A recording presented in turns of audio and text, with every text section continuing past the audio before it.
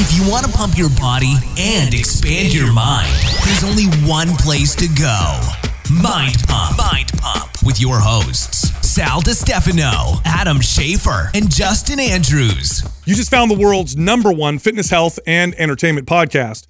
This is Mind Pump, right? Today's episode, we teach you how to hit a deadlift PR in 30 days. No joke. If you follow these steps, a lot of you are going to hit brand new PRs in your deadlift. We'd love to hear from you, by the way, when this works for you. Now, this episode is brought to you by a sponsor, ZBiotics. This is the world's first and only genetically modified probiotic drink to break down acetaldehyde in your gut. All right, why is that important? Well, when you drink alcohol, some acetaldehyde is released in your gut, gets in your bloodstream, makes you feel like crap, and wreaks havoc on your health.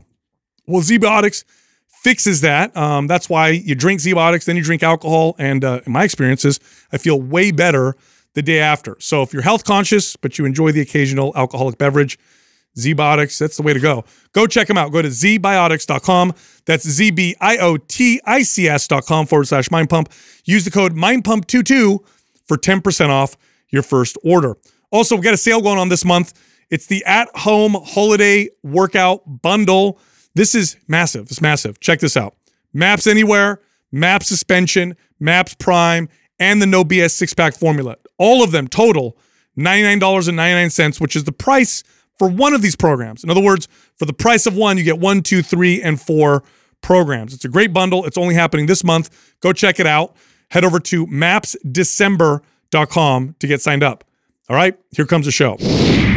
Check this out. Most of you can hit a PR in 30 days, but you have to follow the right protocol. Yeah, of course, it's not going to work for everybody, but for the most part, you should see some improvements in your numbers. All right, let's talk about it. What I like about this is that what you listed out, I think, really applies to everyone. I do think that beginners tend to see PRs more frequently just because they're beginners, and it's in fact the novelty of it. Yeah, and in fact, they often see PRs in spite of that's my point I'm making, right? So I think that newbie gains. You might have someone who listens like, oh, I don't do all those things. I hit a PR last week. Yeah. Well, if you haven't been lifting for a very long time and a lot of the stuff that you do is novel, your body's reaping. No, I'm glad you said that, because what we're going to talk about is for somebody who's kind of stuck, for somebody who wants to hit a PR. They've already been working out for a while. Now, what does that mean for the newbie? The newbie, if they apply this, yes, if they don't, they may still hit PRs because those newbie gains come almost no matter what. But if they apply this, they'll hit even better numbers. They'll maximize their potential. So in other words, this is kind of applicable to anybody.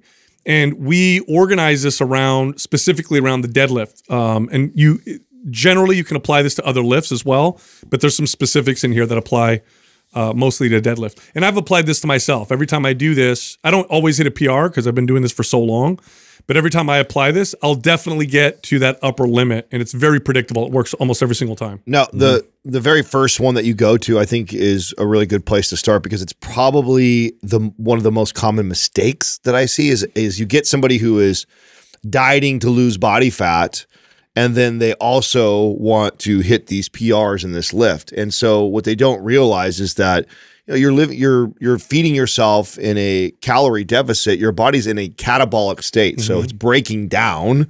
It's not building and adding in that state. And so the likelihood of you hitting a PR, now that doesn't mean it's impossible. And we talk about newbies, right? So if you've just started squatting and you've only been squatting for 4 months of your life and you're in a calorie deficit, there is a potential that you could, just because there's so much technique that goes into being a good squatter, that your technique could improve so much that even in a calorie deficit, you may get stronger at that lift. But for the average person who's been stuck in a plateau or been lifting or been squatting for a long time, they can't break through that. One of the first mistakes I see is I look at their diet and I'm like, oh, well, you're eating to lean out, and yet you're trying to increase strength. That's tough. Increasing calories or bumping your calories for maintenance will it's pretty consistent that it will raise your strength just generally. Literally, work out like you're doing now, change nothing, add 400 or 500 calories on a consistent basis. That's important, by the way, because people typically think they're bumping calories but don't track, and they end up making up the difference on a weekend or something like that. So it really doesn't turn into be too much of a surplus. But if you're consistent, like I'm going to eat 500 more calories a day, you'll get stronger regardless for the most part. There's almost always this like strength boost. Now, if you combine it with other factors, you can make some huge gains, but this is key because generally speaking, this will just make you stronger. Yeah, you want an adequate reserve of energy and to have that to be able to tap into. And I think, too, if you want to kind of add in a little bit of nutrient timing with this as well in terms of like, cycling your carbs or like doing it in a way where you're actually like deprived a bit and now we're introducing it before you're going to, attempt a lift that's like a PR lift. You could kind of play around with that and it does make a fact. In fact, we get more specific with that later on. Yeah. But with this here, with the calories, there's a couple points I want to make. One, an easy way to do this is if you don't feel like tracking or whatever, but you normally eat kind of the same all the time and you know this about yourself, all you have to do is add an extra meal. So it's kind of an easy way to bump your calories as long as everything else stays consistent. And then the second thing I'll say is through experimentation with myself and with clients, the calories should probably come from proteins and carbohydrates. I don't typically see the same strength bump when we add the extra calories with a lot of fat, unless the person was eating too low fat to begin with. And then we see this huge bump in strength. I mean, I'd like to add to that I would, for the most part, for most people, I would go protein first. And the reason why that is just because a majority of clients underconsume protein, or they weren't at the upper threshold of the maximum amount for the max benefits for protein synthesis and building muscle. So I would tend to push them in that direction. Now, that being said, if you're eating a ton of protein already, then I think carbohydrates are going to benefit you the most. But I think that's a more rare case. Maybe someone like you, right? Like I think that you eat a lot of protein on a very consistent basis, so you could probably potentially just add carbs to your diet. Even I add proteins and carbs. You do? Yeah, I go proteins and carbs with the extra meal. Like you guys have seen me, and I did this recently, and all I did was add an extra meal. My extra meal was steak and potatoes. Mm-hmm. So carbohydrates and proteins. And some fats came in the steak, but it was protein rich. And that's usually where we see the benefit. An increase in fat here can help if your fat intake is really low. And this is not common, but when I did see this, it was with female clients who ate too low of fat, and we bumped their fat and get them healthier. Mm-hmm. But proteins and carbs right here, proteins being most important, carbohydrates to make up the difference. Now, you didn't list this on your list, but I know that personally, one of your favorite things and why you probably did the steak is because you like to increase cholesterol at a time like this too. Now, what are your thoughts on? And I know you didn't put that in this list. It's a little controversial. I specifically didn't because it's a little bit more controversial and I guess nuanced because it's not as important as the proteins and carbs. Like it's not going to make as big of a difference as just extra calories, right? Proteins, carbs, but yes, studies will show that if you do this short-term bump in dietary cholesterol, your CNS tends to fire a little bit stronger. And I do this all the time. If I go from eating 6 whole eggs a day to 12 whole eggs a day, which that's just me, I'll notice a bump in strength, even if my calories are all the same. Well, you saw old-time strongmen used to drink a lot of like heavy cream and things like that to really aid in their performance. Yeah, so that's just a little bit more nuanced. But I mean, for everybody, bump your calories, be consistent about it, proteins and carbs. That alone will get you generally stronger. All right, this next one's interesting. Because people always dismiss it, and this is probably one of the most consistent ways to get yourself stronger, and that's literally to aim for 8 to 9 hours of sleep every night. Now, notice how I didn't say 7 to 8, right? Mm-hmm. 7 to 8 is the normal target. I found with myself and with clients that when I aim for 8 to 9, I almost always fall at least at 8. When I go 7 to 8, I tend to sometimes go 7. That extra 30 minutes to an hour, even in one day, even if you have one night of good sleep, you'll notice that you're stronger the next day. But over 30 days, this one makes a huge So is that difference. the thought process of saying 8 to 9 hours is because we know that most people, if you tell them 8 to 9, they're probably more likely going to hit 7 to 8 and they're going to fall a little short. Yeah, it usually results in more 8-hour nights than saying my target is 7 to 8. So I'm saying aim for it, right? So you're like, okay, I'm going to wake up at 8 a.m. tomorrow, then I'm going to bed by 11. Yeah. So that's my 9, right? And then if I'm off a little bit, I tend to hit it. Usually what people do when they go 7 to 8 is they tend to veer towards 7, a few nights a week, right? Oh, 7 hours is good. That's supposed to be good too. And you end up losing a little bit of sleep. That extra 30 minutes to an hour makes a big difference. Yeah, I talked to a power lifter that was like a real competitive powerlifter, real good at the sport, who would literally like swear by naps and like, Yes. just like, he's like, as much as I can emulate a baby as possible. Like, this is what my goal is, to increase my strength. And I was just like always sleeping, was like getting 8-10 hours of sleep, but then also napping throughout the day as well. Now, what do you think is the most, what do you think it is the most there? Is it the stress? Is it the actual rest? Is it the recovery? Is it a combination of all three? What do you think is so valuable about the amount of time that you give yourself rest every day? It's all those things. Yeah. It's the management of inflammation so that it's appropriate. So you get the inflammation signaling, but you don't get too much inflammation to where So that's the managing of stress. Managing stress. Hormones. You get more growth hormone release. IGF-1. That's You're right, more growth primed. hormone. Mm-hmm. You're more primed for testosterone. You're not going to get your cortisol is more appropriate. In other words, you get the spike of cortisol in the morning, but then it goes down nice and low. And the evening allows for recovery. It's very, very nourishing on the CNS. The CNS needs breaks. Okay. And if you're training hard, especially if you're lifting heavy, that's stressful on the CNS. You're cranking that amplitude to its max capacity. So to be able to give it some adequate rest is important. You know what? Think of it this way. It's like you have an iPhone, right? There's a battery in your iPhone. So that's like your CNS or your body.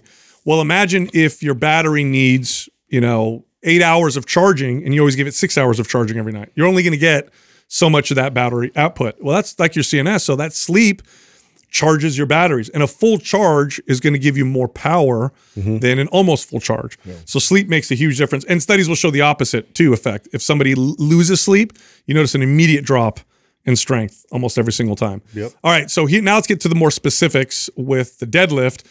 If you're trying to bump your deadlift strength, you should definitely deadlift heavy at least once a week, or I should say stick to once a week. You're going to deadlift more than once a week, but heavy once a week. More than 1 day a week of heavy deadlifting tends to be too much for most people. Now, heavy is very relative, right? So what would you say is a heavy deadlifting session for somebody? Like and I know— What percentage are we going to go Yeah, with? well, I know in our powerlifting program, we use the RPE model. I know that's like people want to hear a percentage, but what's a more general way that you would recommend the audience, like, okay, I'm going to start deadlifting heavy once a week. What's my heavy look like? Okay, so I'll change the terminology and say deadlift hard or intense once a week. So stop about 1 or 2 reps short of failure and keep the reps low. So you're looking at doing sets of 1 to 3 reps. And let's say it's 1 rep. Well, it's something you could do 2 or 3 with. Or if you're doing 3 reps, it's something you do 4 to 5 with. And that's your training set. So it's hard, heavy, and keep the reps low and the intensity's high, but we're not lifting to failure. You're not trying to max out your deadlift until you get to the 30-day mark when you're trying to hit your PR. Okay. So basically practice with that heavy weight. So it's like someone like me, if I could max out at 500 pounds, I'm probably going to do, singles and doubles with 400 for, 5, 6 sets. Or no, maybe even more, 450, something like that. Yeah. Close. Okay. So you're getting close. You're getting close, but you're still 50 pounds off your lift. So it's something challenging, but you're like, I could add, 40 pounds to this if I wanted to really, type of push it. And you're practicing that heavy lift and you're keeping the reps low. And the sets should be relatively high, 4 to 5 sets type of deal. Next up is the one extra. So nothing's going to get you better at deadlifting than deadlifting, right? Mm-hmm. But there are exercises that have carryover. In my experience, the squat has the most carryover to the deadlift. If your squat goes up, your deadlift tends to go up. So squat heavy once a week. Now, here's the key with this.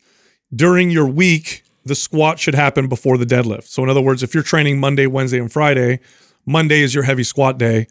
Wednesday is your heavy deadlift day. I don't like deadlifting heavy in the week and then going to the squat. That tends to cause problems. Is your theory on that because the deadlift is so direct on the back and then that fatigues, and then doing something like a heavy squat, which you need some core and low back strength to support a heavy squat, that you don't want that to be fatigued from the deadlift? This is mostly risk management. Yeah. So in my experience and in training clients, I don't know if you guys have experienced this, where you go try and squat heavy a day or two after you deadlift heavy. Mm-hmm. Doesn't feel too good. Doesn't feel very safe. Versus if I squatted heavy, even if my legs are a little sore, I can still pull. Well, anytime my back's a little fatigued, and then trying to brace and make sure that that's that mechanism's in place when I'm going to squat. That's a consideration. You gotta make sure that you're not going into it with fatigue. Otherwise, it's going to put you susceptible. It's funny that we're talking about this because one of my things that I have never been able to put together is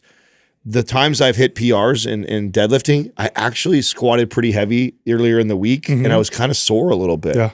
Like I didn't even think I was fully recovered from my squat already, but I was lifting heavy on squatting, and then I at least had a day or two recovery, and then I went into my deadlift and I pulled some of the best weight, and I remember still feeling it a little bit from my squats, but then still having this incredible deadlift. So that's a good anecdote. The recruitment process, right? With the legs, and obviously with deadlift, like if you get more leg drive, that's going to contribute quite a bit. You know what else I kind of contribute to it, and I don't know if this is true or not, is that I'm a little tight and stiff. Correct. And that actually favors you. It helps in a deadlift, because in deadlift is more of a rigid lever movement versus a squatting down.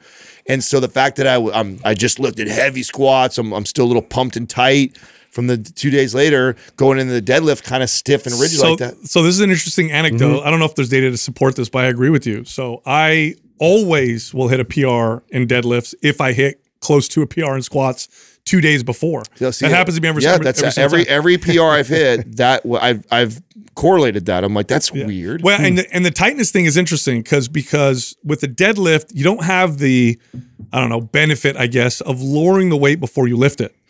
With the deadlift, you're lifting it off the floor, right, and how tight and tense you can be at the start makes a huge difference. Whereas if you're with the squat and you're lowering properly, you're kind of naturally having to be tight because you're lowering into the hole. With the deadlift, if you start loose at the bottom, you're losing a lot of power. You have to create that all before you get into it. Yes. Yeah, and two, really getting the lats engaged is something that people don't consider. If you can really kind of set yourself in that position and direct it more to the legs, you're going to have a lot better lift. Yes. Now with the squatting heavy, this would be similar to what the deadlift. You're doing singles, doubles, triples. You're working at a high intensity, but you're not going to failure. You can even substitute this for box squats. I found box squats to be just as effective. The reason why you may do a box squat instead of a traditional squat is if squatting heavy and deadlifting heavy just is working the hips and low back a little too much, then you can do that. But squat heavy once, then deadlift once, heavy in the week. Now the next one is a different exercise that I've also noticed good carryover to the deadlift, and that is the hip thrust. You also want a hip thrust heavy once a week. Now here's what it looks like. In the beginning of the week, you do a heavy squat session, then you do a heavy deadlift session. At the end of the week, you do your heavy hip thrust session. Works out great. And the hip thrust has got really, really good carryover, especially as the weight gets above, it starts to get past that last mid-shin. bit, right? Yes, that full lockout. Extension lockout of the hips. So if you're programming like that, you just need 3 days a week where you're doing these kind of heavy compound lifts. Where is the auxiliary deadlift type stuff going on? Like, where are you fitting that in? So you can do light deadlifts on the hip thrust day if you want, and there is just technique. Yeah, technique, form. You're looking at really staying in the hole, staying tight. The people that I would have do this are people who really need to work on their biomechanics and their feel for the deadlift. If your deadlift, like for me, deadlifting is very second nature. I get right into it. I usually don't even deadlift a second time a week. But if I'm working with someone and I notice we really need to work on getting the bar in the right position, staying tight. They either get too low or too high at the beginning of it. Then I'll have them do a light deadlift session. So what my routine looked like around this time when I hit my PR was I had a day where I was doing light deficit deads, and then I would be doing light speed pulls. Yeah, combined with one heavy load day. Yeah, I like that. And then I would put those on the. So if I was squatting really heavy, I would still probably deadlift like deficit deads, but really light. It would be really light, full range of motion, going really deep, controlled, squeezing the top. It was just like a maybe 8 to 10 reps, higher rep range, and a lot easier weight. And then on the hip thrust day, I might be doing like speed. I like that. I like that. Now I want people to, as they listen to this, we're giving you, lots of different options. Err on the side of less, not on the side of more. Yeah, you're already doing one taxing day. You're already saying to me that you're pushing weight that's close to a PR. That's more than enough. Yep. To elicit some growth change. You still want it in the tank. You're there ready to go. Right. Plus, I noticed with strength, even more so than hypertrophy. With hypertrophy, now strength and hypertrophy super closely related. So what I'm about to say is a little bit not quite splitting hairs, but it's getting there. But that is that training less tends to get you more strength, and pushing your capacities a little more than that tend to give you more hypertrophy. So in other words, part of strength is your energy, how good you feel, how fresh you feel, how good your CNS is. Whereas hypertrophy, there's a little bit more stress damage. We're kind of pushing the limit a little bit. And we're getting, building muscle. But when it comes to strength, it's like, if you hear all the things that we're talking about, you're like, I'm going to add all of it. You're probably better off doing less when it comes to trying to hit a PR rather than doing more and more and more. Yeah. It's just one of those things. No, it's a good point. All right. And the last one, or not the last one, the next one is on that third week, because this is a 30-day process, right? So we're trying to do 4 weeks to get to a PR. The week before the week you're going to try to hit your PR, this is when you go light. Yep. This is when you lift light. Practicing the lift. Yeah, you want to get into your lifts. You want to train at much lower intensity. You just want to feel tight. You want to feel good. You want to feel strong, because what you're trying to do is allow your body to really recover and be fresh for that following week. Now, so is light considered still relative to the day that you, like, so let's say you still have a heavy lifting day, but now when you said before I might be doing 450, if my max is 500, I'm doing 450 singles and doubles or whatever. Now I might do 350 or 400. Yes, 350. Okay. Yeah, I'd go way down. Oh, even down to 350. And I'm just going through the technique and the form, and feel it a little bit. I mean, you're still lifting. Yeah. But you're not lifting with anywhere near the intensity. And the idea is to come out of that week really recovered, fresh. Yeah. In fact, some people, this is not true for everybody, but some people take a week off and come back even stronger. Now, this is not going to happen for a lot of you. For a lot of you, you still want to train that week. But the lesson that you're trying to teach right there, and the point you're making is that you could easily overdo it. You're less likely to underdo it in that final week. Mm-hmm. So if anything, err on the even lighter side, and just go through the motions, and you do not want to be getting sore from those workouts, getting ready to lead into the next week. No, in fact, studies show that, because some people will call this would be similar to what do they call it? Active recovery week, or what is the term that they use for the week where you train? Deload. Deload. Thank you. A deload week, studies show that the deload week is where majority of the muscle and strength gains happen. So like people train. They get some progress, and they do a deload week, and then the body's adaptation just advances like crazy during that deload week. If you like to work out a lot, you'll probably have noticed this yourself when you do something like go on a vacation. You go on a vacation for a week, you don't work out, you expect to come back and be weaker, and all of a sudden you're stronger on all your lifts. So that's kind of what's happening here. And with this, you want to set yourself up for that fourth week, because your goal that fourth week is, I'm going to hit a PR on my deadlift. So you basically want to lift light that week and just kind of go through the motions, feel the technique and the form. Now, what is okay? That's specific to the deadlift. Now, what about everything else? Everything. Okay. Yeah, everything you're going, relatively light in comparison to how you were training the week before. So you're still doing a workout, but you're not really training that hard. You're feeling super good, super fresh. At the end of that third week, you should feel like ramped. I'm ready to go. I love really getting into the nitty gritty and the nuances of everything with the grip and just, really setting my entire body up mechanically to, so it's like you go to step into the heavyweight, but you've done it so many times and repeated that process that it's like an automatic response going into a heavyweight. This is where I practice the little things that make the deadlift more efficient. So I'll practice pushing my legs through the floor, the feeling of that versus pulling the bar off the ground. Yeah, really bending outward with my hands. So activating my lats. Yeah, I'll activate my lats, drop my shoulders, activate my lats. I'll practice that, pushing my legs through the floor. I'll practice taking the slack off the bar before I lift, meaning I pull up on the bar just enough, because when you first lift the weight, there's a little bit of slack on the bar in terms of, maybe where the barbell is in the plates or whatever. So I pull up on it a little bit, create a little bit of tension, activate the lats, bend the bar, push my legs through and drive my hips forward. And this is when I'll practice that technique, so that when I go for that heavy lift the final week, it's on. Now, what you guys are kind of alluding to that I think is interesting, and probably why Justin, I think, enjoys this part of it so much, is almost the sport of it. Oh, very much. Yeah. And you create a ritual out of it. And what that reminds me of too, I shared a while back the research on this that I thought was really fascinating, where they had the 3 different case groups that shot the free throws, and then a certain amount that didn't shoot as many free throws, and then the person who did nothing but visualize shooting the free throws, and actually the person who visualized shooting the free throws as much as the person who actually shot the free throws saw almost the same percentage of increase. Yeah. Something I also remember during my PRs of any lifts was the lead up in this time of this month. I'm thinking about it a lot. Yes. I'm like, I'm constant. I'm thinking about tomorrow. I'm going to deadlift. Oh, I'm going to focus more on this. Like you're talking about the grips and these things like that. Like I was so into deadlifting, and I really remember this because it was when we all first got together, and I really, for the first time in my life, was trying to see if I could get my deadlift up really high. I never up before that had cared to do that. And so I was thinking about it all the time, all my lifts, all my workouts, every time I approached the gym.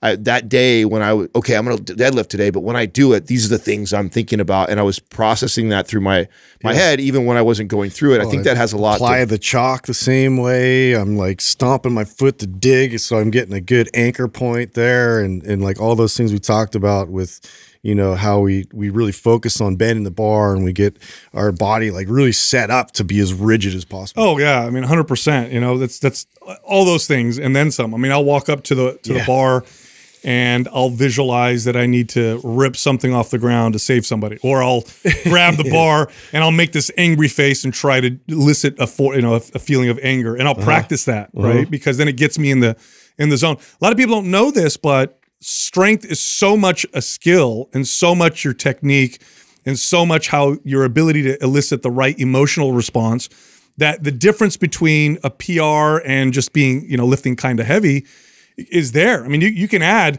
10 pounds, 15 pounds to a lift just by, you know, manipulating your technique by 1% or tension or feeling or the right emotional response. So it actually makes a difference, and that's the goal. The goal here is to hit a PR. So our goal here is to use everything we can to squeeze out every single pound. All right, next is really in reference to the rest of the body, and that is to train with moderate intensity for the rest of the body. So a big mistake that people make when they're trying to hit a PR in a lift is they try to hit a PR in every lift at the same time. So they're going through like this strength cycle. Now, there's nothing wrong with that, and you can definitely increase your strength across the board. And this is why I think people get confused, is when they get stronger, they tend to get generally stronger. But if you're trying to hit a PR in a specific lift, it's going to be really hard to push your body to also hit a PR in overhead press and bench press and rows and pull-ups and stuff like that. So you want to train everything, and you want to train everything good, but your goal isn't to go crazy on everything else. You want to leave that for the deadlift. I think that this tip is so important. So back to my point of I'm thinking about the deadlift all the time. So when I'm doing other exercises, I'm constantly thinking about how it's going to affect my deadlift or how it was going to complement. Is it going to support what I'm doing? That's right. Right. And so I would consider my programming and my choice of intensity on other exercises based off of what I wanted to do from the deadlift. Yeah. So if I knew I'm going into a heavy deadlift day tomorrow and I'm excited about it, I'm thinking about it, I want to see if I can do better than what I did last week. And then today I'm doing like chest and shoulders and some other exercises.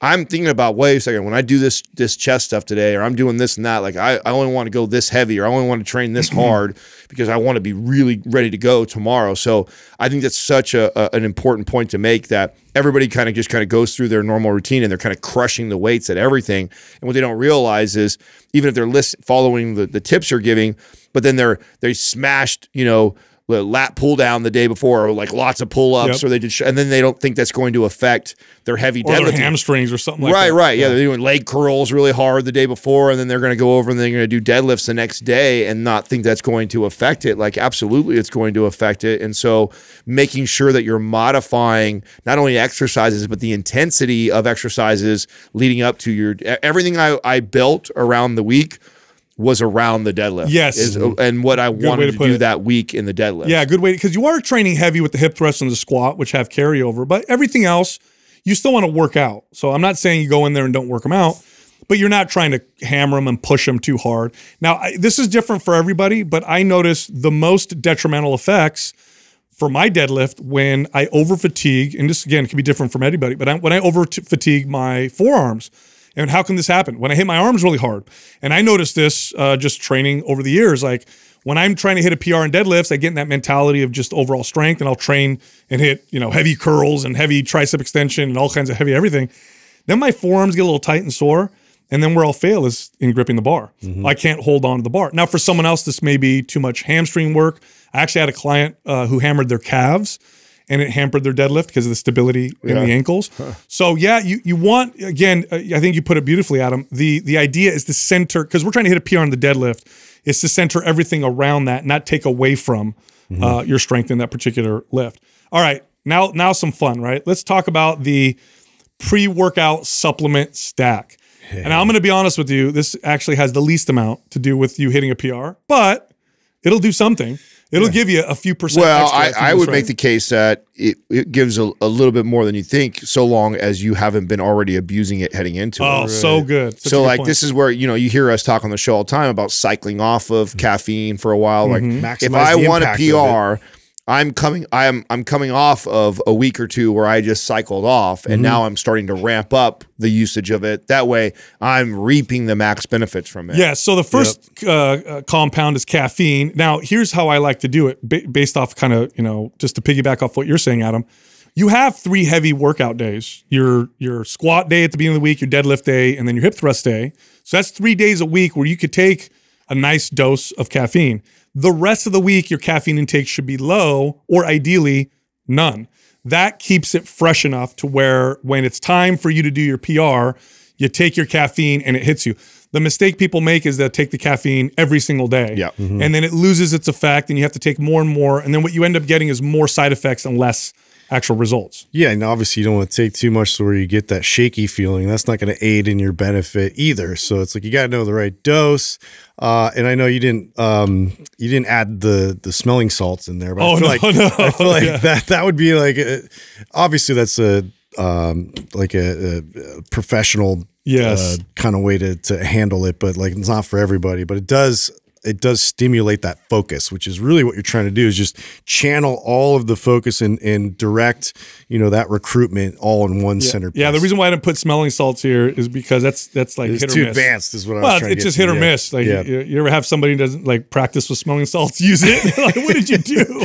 Yeah, but I mean, it definitely helped me when I did it. It does for me. Yeah. I always use smell. I never show them on my videos, but right before I hit play, if you're watching me hit a heavy lift, there was smelling salts involved. Yeah. But caffeine has been shown in studies to reliably increase strength in people who have a sensitivity to it. And what I mean by that is not like they can't have caffeine, they're sensitive. What I mean by that is they were off caffeine for a bit and then they took a dose of caffeine, and you see this strength boost from it. Now, you mentioned something, and I'm gonna talk about a second compound here in reference to what you said. You said you don't want to take too much caffeine to where you're jittery or shaky. Right. Okay. This is why we add theanine. Theanine is an amino acid that, when combined with caffeine, makes it a smoother stimulating effect. Now, someone may think, like, why would you want it to be smooth? Aren't you trying to be angry and edgy, and don't you want all this power? Think of it this way. It's like having a magnifying glass that you shine a light through, right? And the magnifying glass, where I position it, will focus the light and make a point.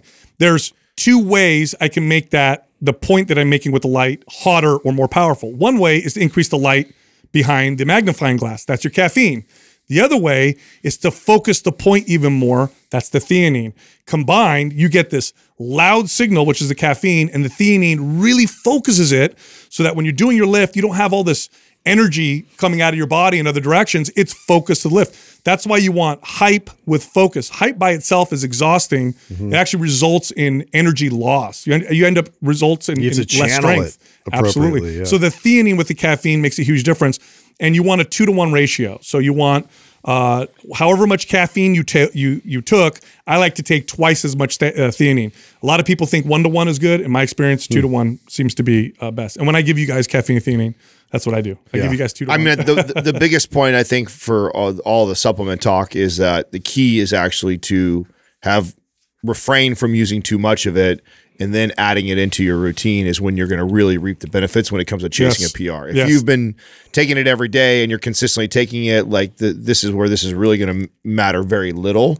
But if you did a good job of pulling caffeine out of your diet for a while and then reintroducing it because you're trying to utilize like this, then I see huge benefits. Totally. And now one more compound. By the way, this is all about 45 minutes before you're going to go do your deadlift. You want to give yourself 45 minutes for all this stuff to kind of kick in and ramp up your CNS. The last compound I'll say that you can add, and this is my own anecdote, it's called agmatine. And this is a compound closely related to arginine, the amino acid, but it has interesting pain relieving effects in the body to where I notice when I take it, I feel a little bit more invincible when I work out. I feel like I can just generate more force because I have less stiffness. And it is a real nice combination with the caffeine and theanine. You'll find it in some pre-workouts. But a couple grams of agmatine with the caffeine and theanine about 45 minutes before you're going to attempt your lift. Next up is something that you would do 2 hours before you're going to attempt your deadlift, and that is to have a nice meal and a lot of water. I like to have a good 50 grams of carbohydrates, 40 grams of protein, and then I'll make sure I have maybe 30 ounces of water with this meal 2 hours before. So I have good carbohydrates, good glycogen, good fuel, and my muscles are hydrated, and that's 2 hours before I do my and you want to kind of go through this so you know what that right amount is. Yeah. Because you don't want to have any kind of sluggish, I've added too many carbs before and actually, went away from me in terms of I just felt a little bit sluggish going into the lift. And so, finding that right balance is everything. So if you can do that, obviously the week or two before and kind of work your way up to what that perfect meal is, that's ideal. How individualized do you think this part is? It could be very individualized. Yeah, Justin hit the nail on the head too. It could be too much, too little, the wrong foods. I really got to a point where because the opportunity to track for as diligent as I did for as long as I did. Oh, you had it down to the gram. Oh yeah, I had it down to the gram, the time, everything. I had to eat 2 meals before working, just because my body, I needed that much calories to support that kind of my size and that kind of a workout. So plus you were training so high volume at that point, right? So the workouts before too. Yes. So I had my standard, which is very similar to the Creatures of Habit oatmeal. I used to make my own homemade version of that. That was my first meal. And then I'd have a second large breakfast, and it was steak, eggs, potatoes, nice. that was the meal, and I wanted it a good 2 hours before, so it was fully digested by the time I got to my workout. And then also I had to be really hydrated too, so I had to have at least a half a gallon of water, the combination of those, which was about 75 to 80 plus grams of carbohydrates, plus the big meal of steak, which is probably, and the eggs, which is the cholesterol, to your point. That meal, there was nothing like it. There was no supplement. There was no other supplement. Yeah. There was no other combination of meal. And I did so many different. I played with stacking pancakes and doing all kinds of higher carb. Nothing compared to that combo of meals. So I can't stress enough how powerful it can be to kind of play with those combinations and become aware of. And this is again back to why I like tracking so much. Is that because of that, I learned that if I ever want if I want a crazy workout, I know the foods that I need to eat. That PR meal. Yeah. And even just to have great workouts. So obviously I'm not always chasing a PR when I was competing, but I always wanted a great feel to my workout where I felt pumped and felt energized. And there is a combination of foods that, and I couldn't support the science behind why that was so good for me. I was eating out too. I'm eating at a restaurant. It was a cafe. It's not like I was having the most ideal, perfect. I'm sure there was some extra butter that was on the steak and things like that they cooked it in their oils. So I know it wasn't the most healthy option that I could have, but boy, it sure was a great combo for me for hitting it. For me, it's 40 grams of carbs, about 30, 40 grams, or 50 grams of carbs, about 30, 40 grams of protein. And, some fat, 9 to 10 grams, and then 32 ounces of water. That's mine, about 2 hours before. And I just have the best workouts. I'm stronger. That right there, I've actually got it down to the pounds. It'll consistently result in a good 5 to 10 pounds more in my workout with whatever exercise. I'm just, whatever that is, 5 to 10% stronger, I notice, in my workout. And then definitely more stamina. And this isn't really a stamina thing because we're talking about PR. But if I'm going to do a long workout, man, does it make a huge difference if I have that meal 2 hours before. Yeah. All right.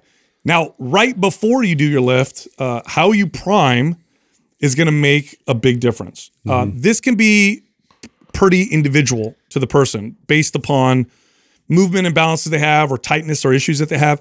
For me personally, soft tissue work is really good for PR day, and I'll typically foam roll my lats right under my armpits, my hips, just because of those areas seem to be pretty involved in the deadlift for me, and they tend to be tight. And then from there, I'll do body weight hip thrusts just to activate my glutes. And then I'll do some moderate, like intensity suitcase holds or carries just to activate my QL, right? The kind of lateral stability. Because if I hurt myself, it's because that's off. And then I get into my deadlift and I do a few warm-up sets working up to my PR. Do you guys have priming specifically for yourselves? No, 100%. And I actually think that there not only is there an individual component here, but then there also is that sport ritual component here too. And like, so I prime for all my workouts right now, and I have like a couple things that I do that gets me my general priming. And then when I recall back to like my heavy deadlifting days and when I was chasing numbers like this, boy, I had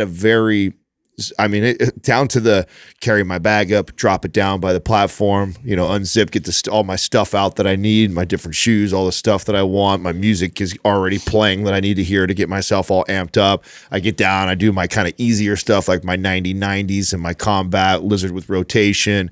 Then I get into my leg swings, and I'm like, it's like this 10-15 minute, like just really slowly warming the body up, starting to get ramped up with the music, the pre-workout starting to really set into my body and stuff like that, and then get into the first real light rep of a warm-up where I'm just feeling the bar and the weight. And I can normally tell by that first 135 pounds, which is nothing to pull off the ground, how it comes up, like what kind of day it's going to be based off of the way I primed and set myself up of like, okay, I'm going to be able to get after it today, or knowing, which by the way too, I think is an important thing that we didn't really talk about here, is that I had to learn that when the way I felt in set one would actually steer and dictate where I was going for that day. So even if I said today is my heavy 450 pound day, if I got under there and it just didn't feel right, if some of the other components, the sleep was off, if something was off, then I would scale back even more than that. But then other times I'd get in and it's like, oh, I hit everything. That bar felt like it had no weight on it, pulling it up. And it's like,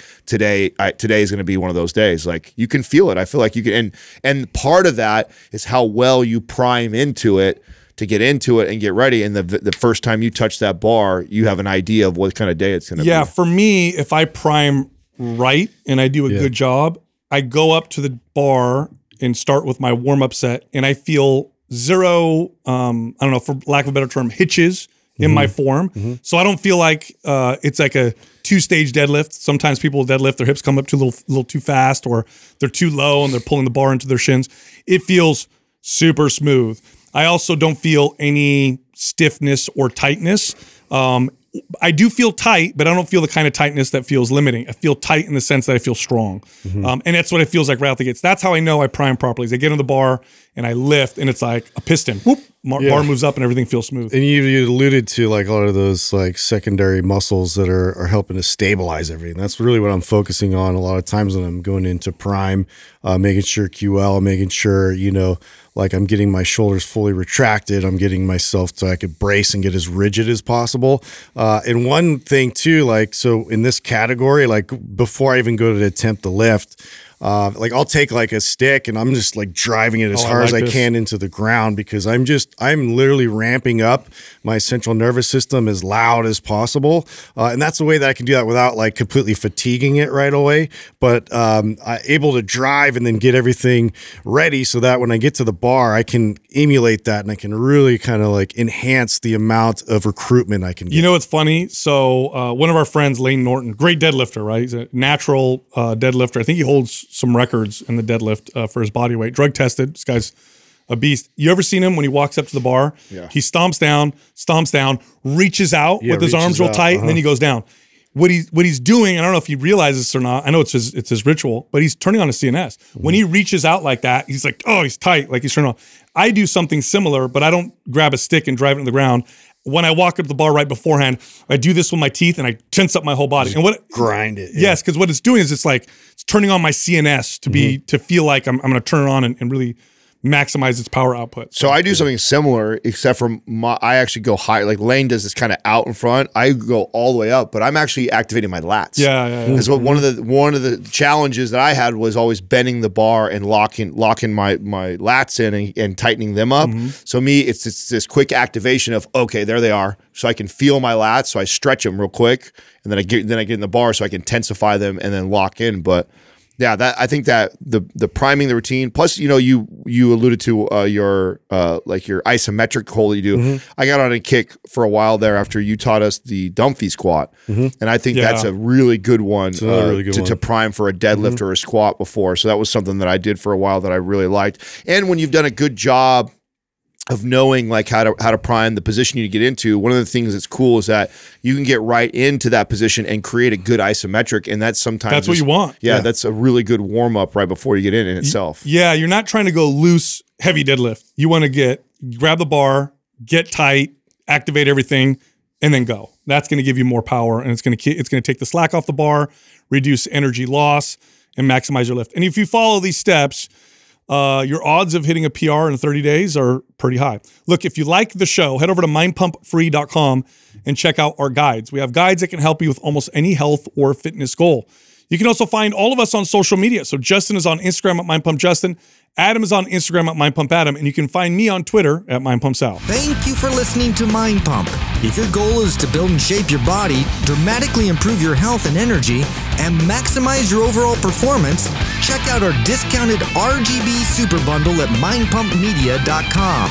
The RGB Super Bundle includes MAPS Anabolic, MAPS Performance, and MAPS Aesthetic. 9 months of phased expert exercise programming designed by Sal, Adam, and Justin to systematically transform the way your body looks, feels, and performs. With detailed workout blueprints and over 200 videos, the RGB Super Bundle is like having Sal, Adam, and Justin as your own personal trainers, but at a fraction of the price. The RGB Super Bundle has a full 30-day money-back guarantee, and you can get it now plus other valuable free resources at mindpumpmedia.com.